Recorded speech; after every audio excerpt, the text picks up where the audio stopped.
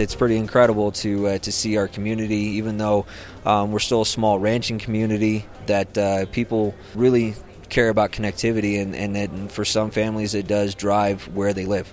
Welcome to episode 365 of the Community Broadband Bits podcast from the Institute for Local Self-Reliance. I'm Lisa Gonzalez. While Christopher attended the Mountain Connect Broadband Conference in Colorado, he met up with one of the folks working on the Rio Blanco County Broadband Network project, Cody Brooks. The open access network has long been on our radar due to the scope of the project and rural nature of the area it serves. In this interview, Cody updates us on their progress and describes why the western Colorado County chose that particular model, and he also explains how they've tweaked it to suit their environment.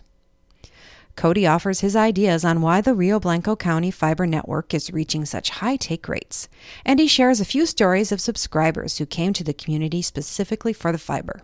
He talks about how they funded the network and describes the benefits it has brought. Chris and Cody also talk about Project Thor, a regional effort established when local communities decided to band together to reduce costs and improve connectivity. Now here's Chris with Cody Crooks from Rio Blanco County, Colorado. Welcome to another episode of the Community Broadband Bits podcast. I'm Chris Mitchell with the Institute for Local Self-Reliance, normally in Minneapolis, but today in, Keystone, technically, near Dillon in Colorado for Mountain Connect. I'm talking to Cody Crooks, the Rio Blanco County Director of Communications. Welcome to the show. Thank you. So, Cody, you are running one of the most fascinating networks from my perspective, municipal, county-owned network in northwest Colorado that I think, blew everyone away with the support you've had from the community for it. So let's just get started with Rio Blanco, not a major urban development situation, right? No, what's Rio Blanco not. like? Rio Blanco is very diverse when it comes to topography. We've got extreme mountains in the eastern side of the county, and then more desert in the western side. We only have two towns, but they are 65 miles apart. So when it came to doing this type of broadband project, we had to think about, all aspects. Most of the time people always wants to know, which is better, fiber or wireless. Well, for us, it's both. Mm-hmm. So we have a fiber footprint inside both of our towns, and then we have wireless throughout the rest of the rural area, which is substantial. I mean, you're a very large county. Very large. We're the second or the third largest county in Colorado for land mass, but we only have 6,000 constituents and about 2,800 households total. So, we're still really small, mm-hmm. but very large county. And your network is totally built out now? No, we are actually in the final stages of doing our network. Our fiber network will be completed this year, but our wireless, we're just started our first phase of our secondary towers for the wireless side. That's going to reach a lot of our remaining constituents, but not all of them. So we are looking at doing a potential second phase to reach that last, a few addresses out there. It's just around 100 addresses that we have left after the secondary build-out's done. Yeah, I seem to recall that the goal was like 95% coverage, right? That is the goal. When I came in, the idea was let's get broadband to every single person we can. After taking a look at all the addresses that we have in Rio Blanco County, about 5% of those addresses are like well sites and oil wells and so forth. So we have about 95% of those addresses that we want to reach, and we're on the right track to actually getting that done this year for about 65%, and then the last 30% will be in that secondary phase for those build-outs. So let's just talk about the business model then. Often people feel like there's actually just a challenge to doing fiber to the home in a small community. And Rangeley and Meeker together are 5,000 or so. Is that right? 5,000 as far as people goes. Right. So Meeker has, I think it's about 1,600 homes. Mm-hmm. Rangeley has right about 12 or 1,300 homes. So we're pretty close in that. We actually built fiber out to every single home in the towns. And it's not aerial. We went with direct bury to increase the longevity of the life of the fiber. And so just doing that, building a fiber network to a comparatively small number of homes. I mean, a lot of projects, they're looking for 5,000 homes to be viable. That's one set of challenges that you've surpassed. And then the second set is using an open access business model in which you're not providing the services directly. So, correct. So do you have a sense of why that was decided? Because we are a municipality, we own and operate the network. We also did not want to get into the customer service side of it because we are a county. So we did bring in some ISPs. We brought in 2 ISPs to provide that end user customer service. However, the county operates, as far as the network goes, up to the DMARC, which is actually to the home. And then after that, all of those customer service calls and everything come into those ISPs, and they handle that customer service. And you've limited it to 2 ISPs. They're not looking for any additional ones. Correct. It is an open access, so technically there could be more. But we recognize that for the constituents of our county, that the best option was to offer 2 ISPs. Otherwise, they just don't have enough customers potentially, and one of them or even 2 of them could die off. And we want to be able to promote local businesses, and we set a minimum on a amount that the ISPs can charge. They can charge more, but if you put a minimum, they can't lowball each other, so it does force them to increase their customer service, which in turn is better for our constituents of our county and provides the best quality of service to them for the exact same price. Right, so you're worried about making sure that there's a continuing market as Correct. Opposed to just trying to think, we could just lower the price as far as possible. Correct, yeah. Where we differ as a county is where a lot of questions I get is, how's that possible? How can the county be the network operator as well? We don't operate as a business. We operate as an enterprise fund, so we're not in it for a profit. We just need to break even with our expenses every year. So that benefits the constituents because we can keep those prices low where it's more affordable. I mean, most of our constituents in our county have low annual income, so they can't sit there and say, well, I want a gig service and pay what everybody else is charging, about $200 depending on where you are. Yeah, depending on where you are. We offer a gig for $70. I think the only one that does that is Google. There are a number of municipalities that have hit that price point as well, but it's 5 years ago that was crazy to think that we'd be doing right. that. Yeah, absolutely. I mean, nobody would ever thought you could have a true gig to the home for $70 a month. It seems to work out really well with our ISPs. They enjoy it. They have enough customer base to definitely keep themselves, not only afloat, but I think they're kind of soaring at this point. Yeah. Well, that's the part that actually really sets you apart, and why I'm just so amazed is, you were forecasting 35-40% take rate in the first year, right? Yes, initially that was it was going to be 40% total take rate, and our take rate at this point is 87% in Meeker and 80% in Rangeley. So are these normal towns? Across the entire United States, we're talking about 75% of Americans take internet access. Right. Of those who I think can take it, roughly. We don't really have good statistics, but nonetheless, in communities that I'm working with, 87% out of the gate is unheard of. Yes. Yeah.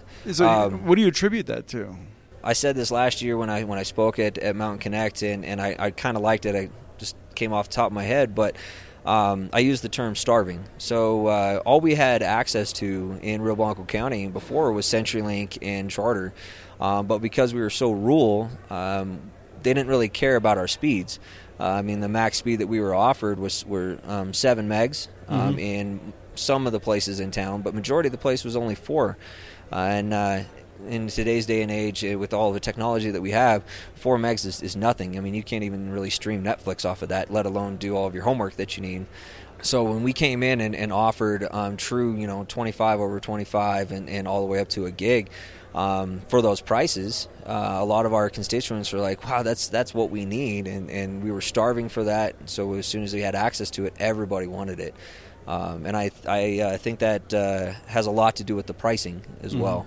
You can sit there and say, well, I'll offer you 25 or CenturyLink offers you 4, but if you're doubling the CenturyLink's price, they're not going to switch because they're limited income. So I think a lot of it has to do with our pricing that we have for each one of our service packages, and just the fact that our communities were ready for that broadband. You know, we were wanting it. How's the interest been in the rural areas? In the rural areas, I have people every day calling my office, calling the ISPs, wanting to know if their house can see one of our towers. People in the rural areas, even though they choose to live out in the country and away from other people, they still need to be connected. They still want that connectivity. So every day I'm finding new homes that people are coming in and building homes in the nooks and crannies of our county. And one of the questions they ask is, hey, if I build my house here, can I get internet? Will I ever have the opportunity to get internet? And since we've kicked off the secondary tower project, the calls just have amplified. People wanting to know when their house is going to get connected and so forth. So I think that in the rural areas, you know, it's just as wanted as it is inside the city limits. I had talked to Brian Worthen earlier from Mammoth Networks, and he said that in part because you're in a smaller community, you know everyone. Yes. So you have a sense of people are moving to town in order to take the service, it sounds like. Are you any interesting stories about people who have chosen to locate there? Yeah, I know of 8 different families over the last 2 years that have actually moved to Rio Blanco County just because of the broadband. Unfortunately, I can't actually name any of them. They've asked me in the past not to divulge that information, but one of them I can say she was a little more open to discussing it. She is a online therapist, and she lived in the city for years. Was tired of the hustle and bustle, and just wanted that slower pace of life and that country living. So she scoured the entire United States for rural areas, but because of her job, she required that strong connectivity. When she heard about Rio Blanco County broadband, she looked into it, and she contacted me and was like, "Hey, I'm looking at renting this property. You know, what can I have for access?" And I let her know, and she says, "Okay, I will be moving there next week then." So she moved specifically because of the broadband, and that was the only reason she picked us. So, I mean, it's pretty incredible to see our community, even though we're still a small ranching community, that people, you know, really care about connectivity, and for some families it does drive where they live. One of the entities that benefits the most from networks like this, I think, often are local businesses. For, you know, in Rangeley or Meeker, they were also probably stuck with 4 megabits or so, I'm guessing. They were. There were some other businesses that because they the type of business they are, they could afford those business packages that CenturyLink offers, and you know, those are just extremely high priced. But it was one of those that they decided, well, if we want to be able to have that faster service, we got to pay these prices. And when it comes to a small town, you don't have a lot of revenue, and if a lot of your revenue is going towards, you know, the internet, then you're not really taking a lot home, or you can't really do expansions onto your business and so forth. So our broadband that we offer to the businesses, we use the GPON network, so all of our residences are passive, so they do share. It's a 16-way split on that fiber connection, but for our businesses, we offer them a direct path. So they don't have to share, they never have to worry about any lag time or anything, and we offer them the exact same price that it is for a resident. So we don't have business packages, so to speak, because we understand local businesses, the more money they can put into their business, the better the business is going to be for the constituents of the county. So it benefits everybody.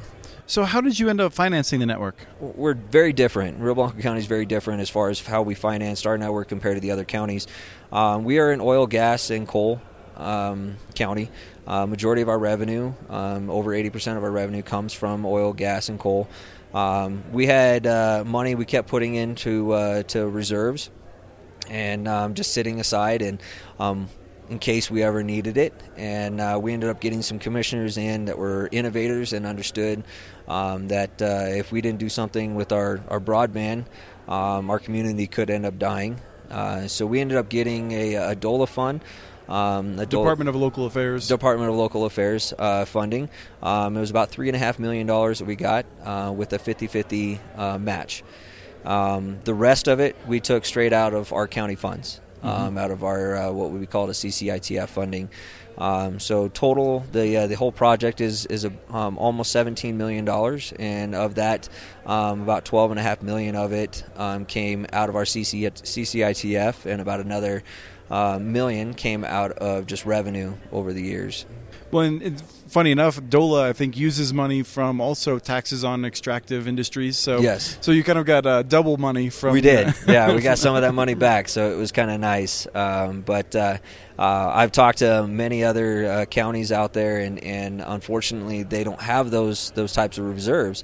So they're having to look more into the federal government for funding and so forth. But Rio Blanco County, we just got lucky and had the amount of money that we needed, and decided to use it all. Now, unfortunately, I do have to pay all that back over the years, but it was something that we were able to use up front and get this project off the ground. Most of the time, what I've seen in the research I've done is the project of this magnitude, both fiber and wireless, takes anywhere between 5 to 10 years for completion. And a little bit faster with 87% take rate. Yes, with the 87% take rate, that does push us a little bit faster to get everything done. So we're looking at when we're done with the build out, we'll have about a 92% take rate in our county, and we finished that in 4 years. So the money you got from the local, that's all going to get paid back. It's like we basically took a loan from the reserve fund, more or less? Correct, yes. Okay. So that money, as soon as we finish our build-outs, which is this year, then I will, part of my expenses, my annual expenses for my budget will be going back into putting a portion of that revenue back into the CCITF, so we can start using that money for the other departments in the county, for other projects that they need to have done as well. Now, I imagine the northwest part of Colorado leans very conservative. 87% take rate suggests that most people are excited about this project. Yes. Have you heard from anyone who's worried about it or concerned about government getting involved with communications like this? Not me, so to speak. My commissioners definitely hear those questions. I was going to say, everywhere I've ever gone, there's at least one or two people who are very loud. Yes. There's several people in the community that have expressed their concerns about government meddling down into private businesses and so forth, which is another reason why we separated my department from the county as an enterprise fund. But when it comes down to it, those constituents that were concerned about that, they're still using the broadband. So it wasn't a concern, a big enough concern for them to say, well, I'm not going to take that. Right, I'm going to stick with the 4 megabit. Right. So I think our commissioners, I have to give it to all of our commissioners, past and present commissioners, that they've handled those situations, those questions very, very well. Even though they do have those constituents coming up to them and with those concerns, when that's all said and done, those constituents, they feel very comfortable about how we're operating, that we're not taking their tax dollars and using them to for other departments and so forth. As an enterprise fund, which a lot of people didn't realize, and I didn't know until I got into the government, when it comes to an enterprise fund, that revenue that we're bringing in from that wholesale that we charge our ISPs to access our network, I can't use that to, say, give to Road and Bridge to buy a new dump truck or a new grader. It has to be used inside of my department for fiber expansion or wireless expansions, so that the taxpayers' money is being used for the taxpayers. Even though that there are some taxpayers that don't have the broadband right now, that money that I bring in is going to end up serving them eventually. So sure. If there's like a few people who are the hardest to serve, you just have to eventually you'll have enough money to be able to connect them. Yes. My ultimate goal is, before I retire from the county, is to have that 95% coverage to all constituents, whether it's fiber or wireless. Well, that's got to be pretty far away. I mean, you're only like 50, 55 years old, I'm guessing. Yeah, right. One of the younger people at the conference. Yes, one of the younger people.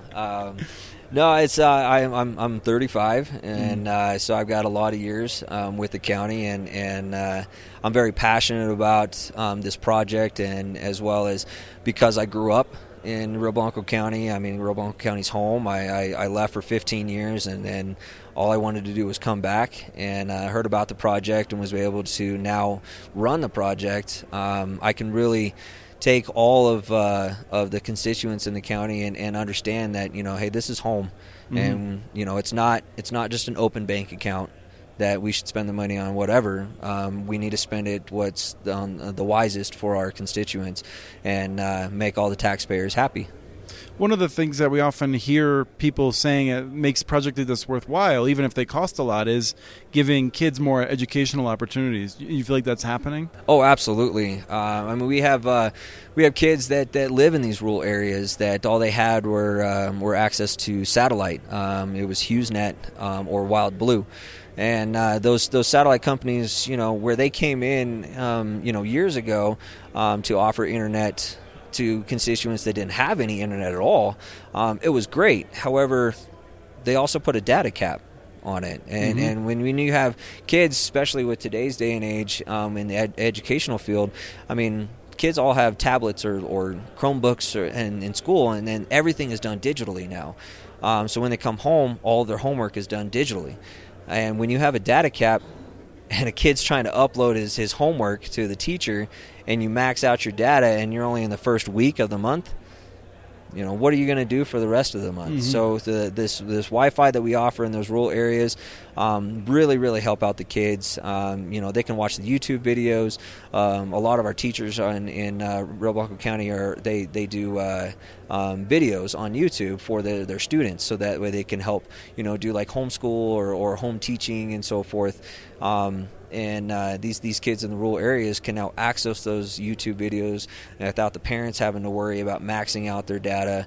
And it definitely is, I think, will increase the amount of educational experience for the children, as well as the knowledge that they can actually grasp at home. They can sit there and they have an interest in wildlife, they can start watching videos on that and so forth. So in the educational field, we offer fiber to the schools as well, so that gives greater connectivity for the schools.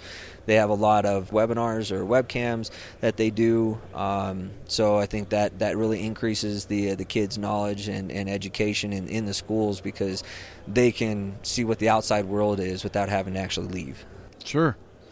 Was Project Thor essential for connecting you, or did you already take care of your backhaul before then? No, we actually we're almost we were over halfway done with our broadband before Project Thor ever actually started. It was a discussion, and I came in on the latter end of Project Thor, but it was one of those where Rio Blanco County, because we already saw what the broadband was doing for our community. We wanted to be able to give back to the rest of the counties, the surrounding counties in the northwestern Colorado, as well as southwestern Colorado, Utah, Wyoming. If we could ever expand it that far, that would be fantastic too. So we took a very deep interest and investment into Project Thor, and understand that the more counties that we can get on this ring, the lower our bandwidth costs is, which makes it more affordable for these rural communities that don't have a lot of revenue. These counties that don't have that luxury of building their own network, well, now they're paying less for their connectivity with Project Thor, so they can take some of that revenue and turn around and do their own build-outs. So Project Thor, I'm 100% on board with that. And I think it's going to be one of the greatest opportunities for northwestern Colorado, as well as the whole state of Colorado, because once we get this going, I think everybody's going to want to jump in on it. Great. All right. Well, thanks for coming on, Cody. Absolutely. Thank you for having me. It's a great place to it's a great place to come visit. I'll tell you that right now. Yes, yeah, definitely come visit. I'm fascinated at 87% right out the gate. That's great. Yeah, it'd be incredible when you're moving into a town, and the first thing that somebody says is, as a landlord says, well, you got fiber optic internet at your house. I mean, that's incredible in a rural community. So, definitely come on by. I'll give you a tour of our state-of-the-art data centers that we have, and take a look at the wireless network that we have as well. Cool. Thank you. You're welcome. Thank you. That was Christopher and Cody Crooks of Rio Blanco County, Colorado, discussing their fiber optic network. We have transcripts for this and other podcasts available at muninetworks.org/broadbandbits. Email us at podcast@muninetworks.org with your ideas for the show. Follow Chris on Twitter. His handle is @CommunityNets. Follow muninetworks.org stories on Twitter. The handle is @muninetworks. Subscribe to this podcast and the other podcasts from ILSR, Building Local Power, and the Local Energy Rules podcast. You can access them wherever you get your podcasts. You can catch the latest important research from all of our initiatives if you subscribe to our monthly newsletter at ilsr.org.